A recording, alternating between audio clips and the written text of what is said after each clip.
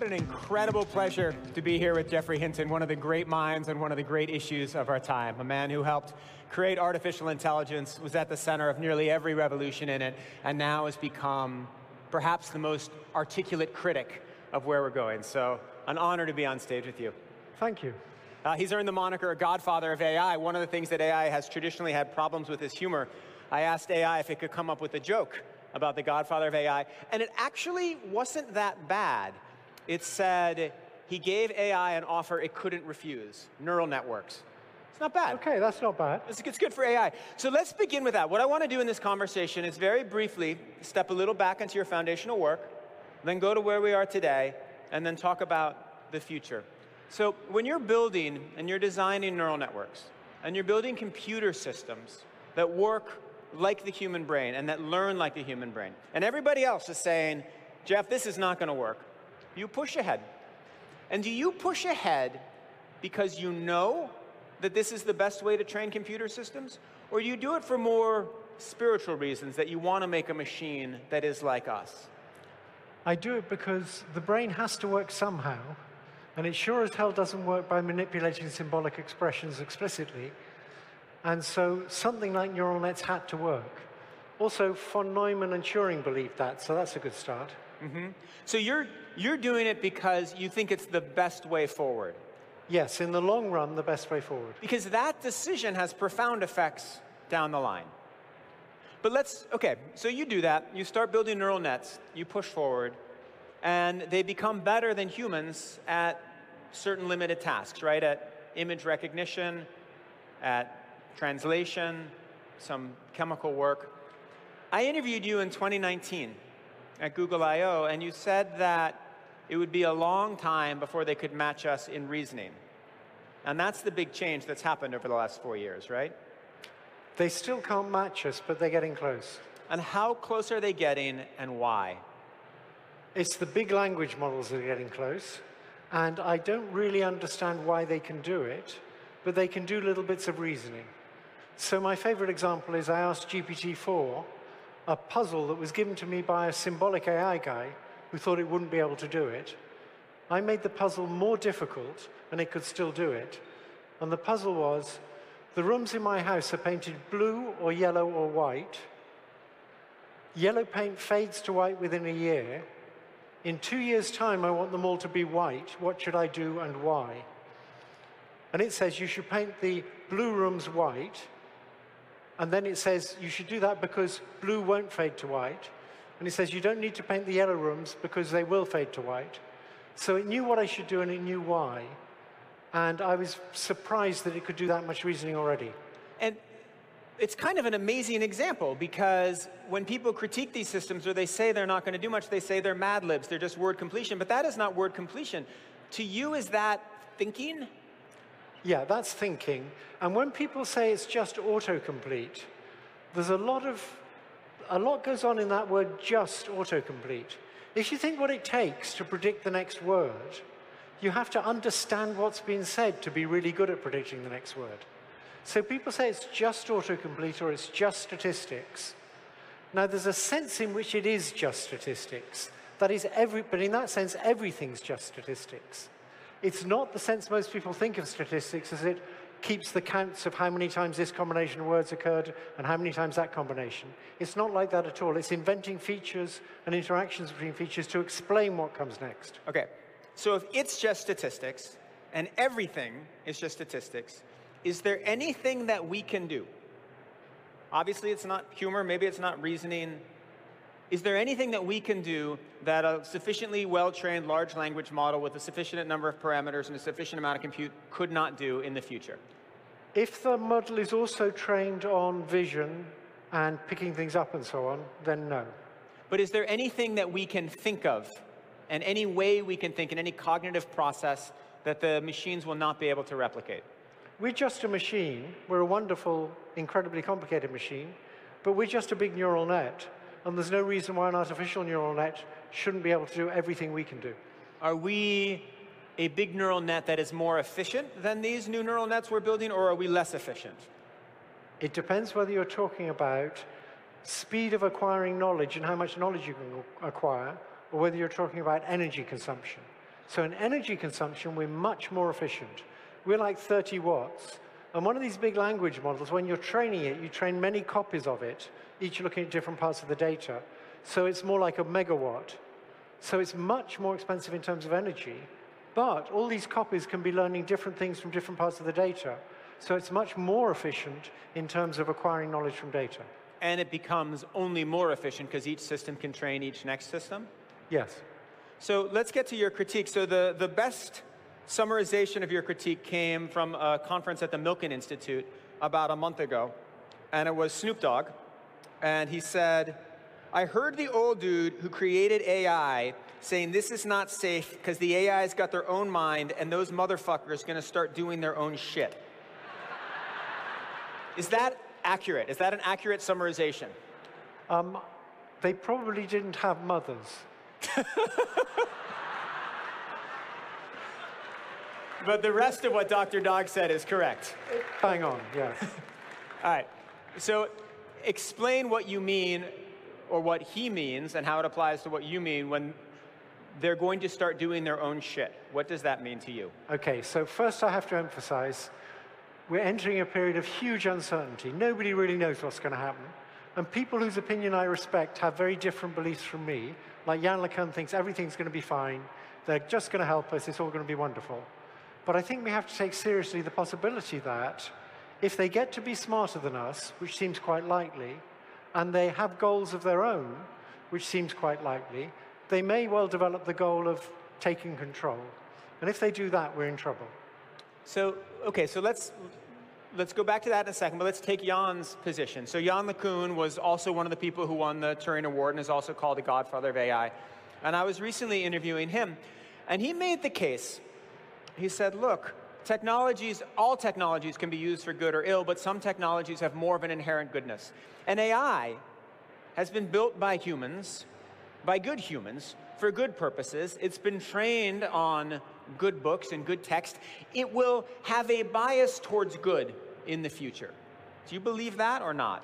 I think AI that's been trained by good people will have a bias towards good, and AI that's been trained by bad people, like Putin or somebody like that, will have a bias towards bad.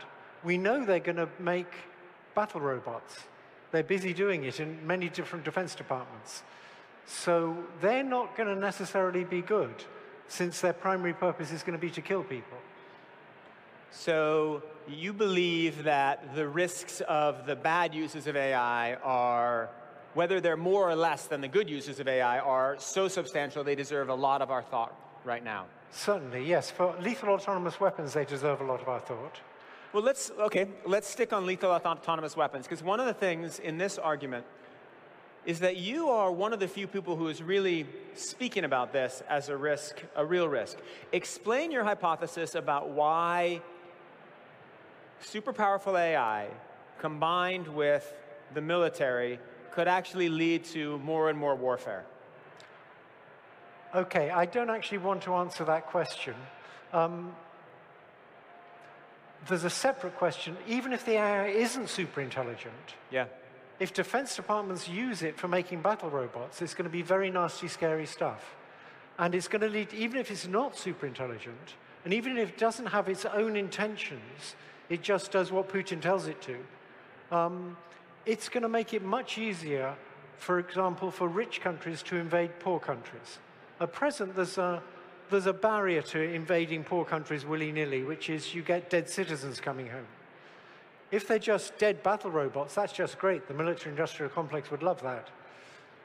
So you think that because, I mean, it's sort of a similar argument that people make with drones. If you can send a drone and you don't have to send an airplane with a pilot, you're more likely to send the drone, therefore you're more likely to attack. If you have a battle robot, it's that same thing squared. Yep. And that's your concern. That's my main concern with battle robots. It's a separate concern from what happens with superintelligent systems taking over for their own purposes. Before we get to superintelligent systems, let's talk about some of your other concerns. So in the litany of things that you're worried about, obviously we have battle robots as one. You're also quite worried about inequality. Tell me more about this. So it's fairly clear, it's not certain, but it's fairly clear that these big language models will cause a big increase in productivity. So there's someone I know who answers letters of complaint for a health service. Yeah. And he used to write these letters himself, and now he just gets ChatGPT to write the letters, and it takes 1/5 of the amount of time to answer a complaint. So he can do 5 times as much work, and so they'll need 5 times fewer of him. Or maybe they'll just answer a lot more letters. Or they'll answer more letters, right? Or maybe they'll have more people because they'll be so efficient, right? More productivity leads to getting more done. I mean, this is maybe not. This is an unanswered question. But what we expect in the kind of society we live in is that if you get a big increase in productivity like that, the wealth isn't going to go to the people who are doing the work or the people who get unemployed. It's going to go to making the rich richer and the poor poorer.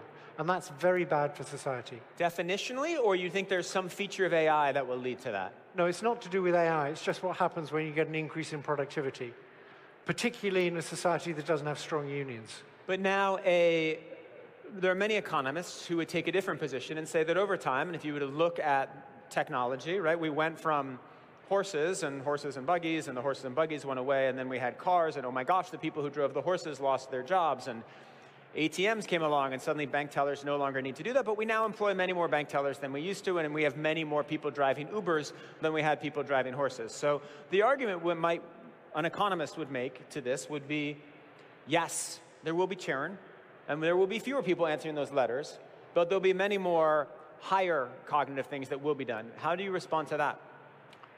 I think the first thing I'd say is a loaf of bread used to cost a penny. Then they invented economics, and now it costs $5. So I don't entirely trust what economists say, particularly when they're dealing with a new situation that's never happened before. Right. And superintelligence would be a new situation that never happened before. But even these big chatbots that are just replacing people whose job involves producing text, that's never happened before. And I'm not sure how they can confidently predict that more jobs will be created than the number of jobs lost. I'll just have a little side note that in the green room, I introduced Jeff to, I have 2 of my 3 children are here, Alice and Zachary, they're somewhere out here. And he said to Alice, he said, are you going to go into media? And then he said, well, I'm not sure media will exist. And then Alice was asking, what should I do? And you said? Plumbing. Yes. Now explain, I mean, we have a number of plumbing problems at our house. It would be wonderful if they were able to put in a new sink. Explain what jobs, a lot of young people out here, not just my children, but thinking about what careers to go into. What are the careers they should be looking at? What are the attributes of them? I'll give you a little story about being a carpenter. If you're a carpenter, it's fun making furniture, but it's a complete dead loss because machines can make furniture. Mm-hmm. If you're a carpenter, what you're good for is repairing furniture or fitting things into awkward spaces in old houses, making shelves in things that aren't quite square. So the jobs that are going to survive AI for a long time are jobs where you have to be very adaptable and physically skilled, and plumbing's that kind of a job. Because manual dexterity is hard for a machine to replicate. It's still hard, and I think it's going to be longer before they can be really dexterous and get into awkward spaces. That's going to take longer than being good at answering text questions. But should I believe you? Because when we were on stage 4 years ago, you said reasoning. As long as somebody has a job that focuses on reasoning, they'll be able to last.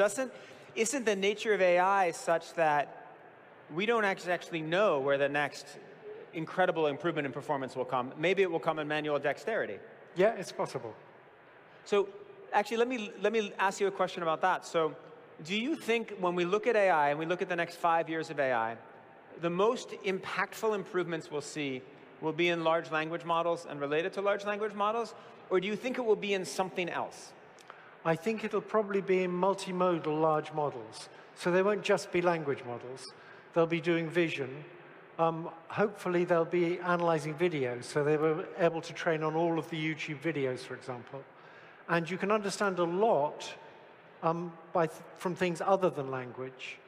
And when you do that, you need less language to reach the same performance. So the idea they're going to be saturated because they've already used all the language there is, or all the language that's easy to get hold of, that's less of a concern if they're also using lots of other modalities. I mean, this gets at another argument that Jan, your fellow godfather of AI, makes, is that language is so limited, right? There's so much information that we're conveying just beyond the word. In fact, I'm gesturing like mad, right? Which conveys some of the information as well as the lighting and all this. So your view is that may be true. Language is a limited vector for information, but soon it will be combined with other vectors? Absolutely. It's amazing what you can learn from language alone, but you're much better off learning from many modalities. Small children don't just learn from language alone. Right. So if your principal role right now was still researching AI, finding the next big thing, you would be doing multimodal AI and trying to attach, say, visual AI systems to text-based AI systems? Yes, which is what they're doing now at Google. Google is making a system called Gemini that, fortunately, Demis Hassabis talked about a few days ago. And so now you're allowed to talk that's a about it. multimodal AI. Yeah. Well, let me talk about actually something else at Google. So while you were there, Google invented the transformer network, or invented the transformer architecture, generative pre-trained transformers.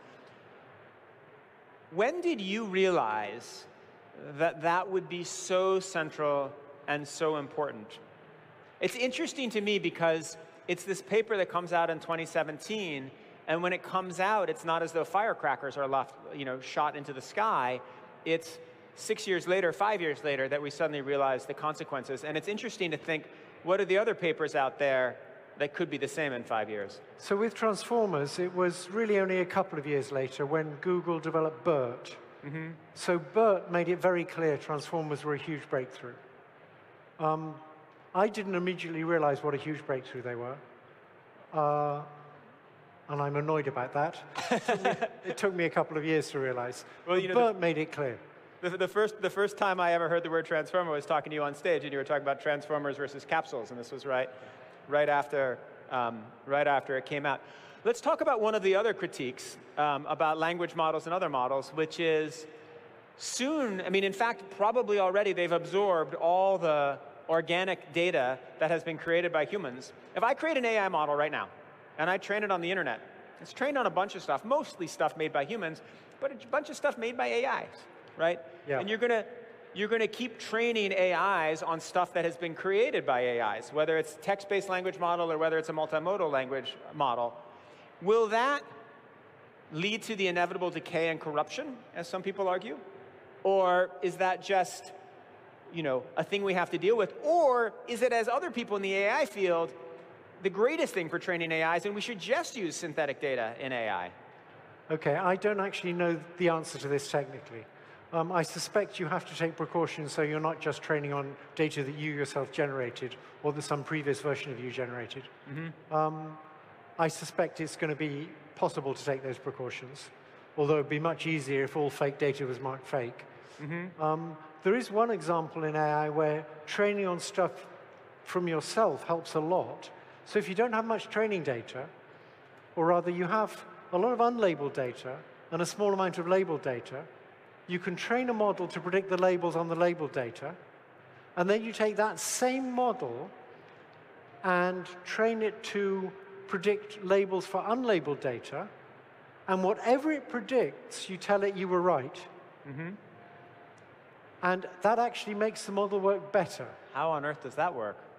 Because on the whole, it tends to be right. It's complicated. It's been analyzed much better many years ago from acoustic modems. They did the same trick. So listening to this, I've had this realization on stage. You're a man who's very critical of where we're going. Killer robots, income inequality. You also sound like somebody who loves this stuff. Yeah, I love this stuff. How could you not love making intelligent things? So let me get to maybe the most important question for the audience and for everyone here. We're now at this moment where a lot of people here love this stuff, and they want to build it, and they want to experiment. But we don't want negative consequences. We don't want increased income inequality. I don't want media to disappear. What are the choices and decisions and things we should be working on now to maximize the good, to maximize the creativity, but to limit the potential harms? So I think to answer that, you have to distinguish many kinds of potential harm. So I'll distinguish like 6 of them for you. Please. There's bias and discrimination. Yep. That is present now. It's not one of these future things we need to worry about. It's happening now. But it is something that I think is relatively easy to fix compared with all the other things. if you make your target not be to have a completely unbiased system, but just to have a system that's significantly less biased than what it's replacing. So at present, you have old white men deciding whether young black women should get mortgages. And if you just train on that data, you get a system that's equally biased. But you can analyze the bias. You can see how it's biased, because it won't change its behavior. You can freeze it and then analyze it. And that should make it easier to correct for bias. So, OK, that's bias and discrimination. I think we can do a lot about that, and I think it's important we do a lot about that, but it's doable. The next one is battle robots. That I'm really worried about, because defense departments are going to build them. And I don't see how you can stop them doing it. Something like a Geneva Convention would be great, but those never happen until after they've been used. With chemical weapons, it didn't happen until after the First World War, I believe. And so I think what may happen is people will use battle robots, we'll see just how absolutely awful they are, and then maybe we can get an international convention to prohibit them. So that's 2. I mean, you could also tell the people building the AI to not sell their equipment to the military. You could try. Try. OK. Number 3. The military has lots of money. Number 3. Number 3, there's joblessness. Yeah. You could try and do stuff to make sure the increase in productivity, some of that extra revenue that comes from the increase in productivity goes to helping the people who are made jobless, if it turns out that there aren't as many jobs created as destroyed. That's a question of social policy, and what you really need for that is socialism. We're in Canada, so you can say socialism. Number 4 would be the warring echo chambers, due to the big companies wanting you to click on things that make you indignant, and so giving you things that are more and more extreme. And so you end up in this echo chamber where you believe these crazy conspiracy theorists if you're in the other echo chamber, or you believe the truth if you're in my echo chamber. That's partly to do with the policies of the companies, and maybe something could be done about that. But that would mean that is a problem that exists. It existed prior to large language models. Sure. And in fact, large language models could reverse it. Maybe. I mean, it's an open question of whether they can make it better or whether they make that problem worse. Yeah, it's a problem to do with AI, but it's not to do with large language models. How is it a problem? It's a problem to do with AI in the sense that there's an algorithm using AI trained on our emotions that then pushes us in those directions? OK. All right, so that's number 4. There's the existential risk, which is the one I decided to talk about because a lot of people think is a joke. Right. So there was an editorial in Nature yesterday where they basically said fear-mongering about the existential risk is distracting attention from the actual risks. So they compared existential risk with actual risks, implying the existential risk wasn't actual. I think it's important that people understand it's not just science fiction. It's not just fear-mongering. It is a real risk that we need to think about, and we need to figure out in advance how to deal with it. So that's 5. And there's one more, and I can't think what it is. How do you have a list that doesn't end on existential risk? I feel like that should be the end of the list. No, that was the end, but I thought if I talked about existential risk, I'd be able to remember the missing one while I talked about it, but I couldn't. All right, well, let's talk about existential risk.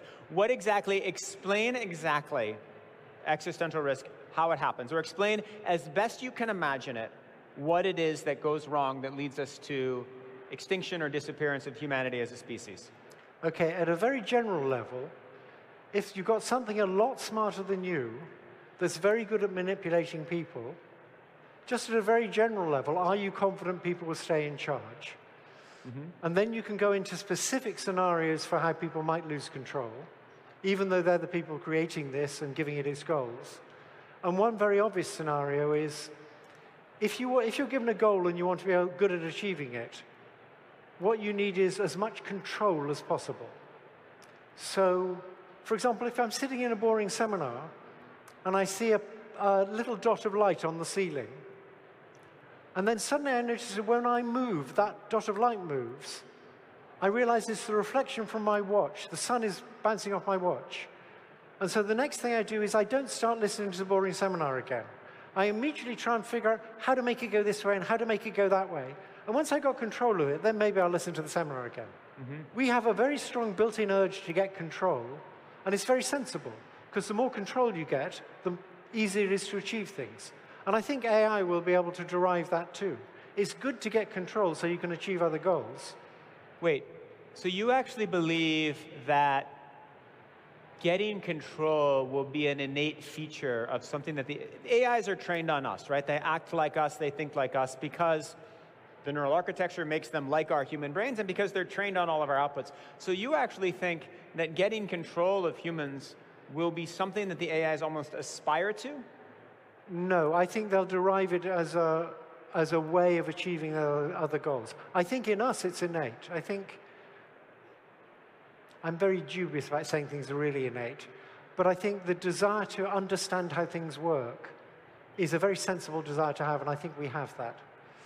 So we have that, and then AIs will develop an ability to manipulate us and control us in a way that we can't respond to, right? That the manipulative AIs, and even though good people will be able to use equally powerful AIs to counter these bad ones, you believe that we still could have an existential crisis? Yes. It's not clear to me. I mean, Jan makes the argument that the good people will have more resources than the bad people. I'm not sure about that. And that good AI is going to be more powerful than bad AI, and good AI is going to be able to regulate bad AI. And we have a situation like that at present, right, where you have people using AI to create spam, and you have people like Google using AI to filter out the spam. And at present, Google has more resources, and the defenders are beating the attackers. But I don't see that it'll always be like that. I mean, even in cyber warfare, where you have moments where it seems like the criminals are winning, and sometimes where it seems like the defenders are winning. So you believe that there will be a battle like that over control of humans by super intelligent artificial intelligence? It may well be, yes. And I'm not convinced that good AI that's trying to stop bad AI getting control will win. OK. So, all right. So before this existential risk happen, before bad AI does this, we have a lot of extremely smart people building a lot of extremely important things. What exactly can they do to most help limit this risk? So one thing you can do is, before the AI gets super intelligent, you can do empirical work into how it goes wrong, how it tries to get control. Whether it tries to get control, we don't know whether it would. But before it's smarter than us, I think the people developing it should be encouraged to put a lot of work into understanding how it might go wrong, understanding how it might try and take control away. And I think the government could maybe encourage the big companies developing it to put comparable resources, maybe not equal resources, but right now there's 99 very smart people trying to make it better, and one very smart person trying to figure out how to stop it taking over. And maybe you want it more balanced. And so this is, in some ways, your role right now, the reason why you've left Google on good terms, but you want to be able to speak out and help participate in this conversation so more people can join that one and not the 99. Yeah, I would say it's very important for smart people to be working on that. But I'd also say it's very important not to think this is the only risk. There's all these other risks, and I've remembered the last one, which is fake news. So it's very important to try, for example, to mark everything that's fake as fake. Whether we can do that technically, I don't know, but it'd be great if we could. Governments do it with counterfeit money. They won't allow counterfeit money because that reflects on their sort of central interest. They should try and do it with AI-generated stuff. I don't know whether they can, but... All right, give one, we're out of time, give one specific to-do, something to read, a thought experiment, one thing to leave the audience with so they can go out here and think, OK, I'm going to do this.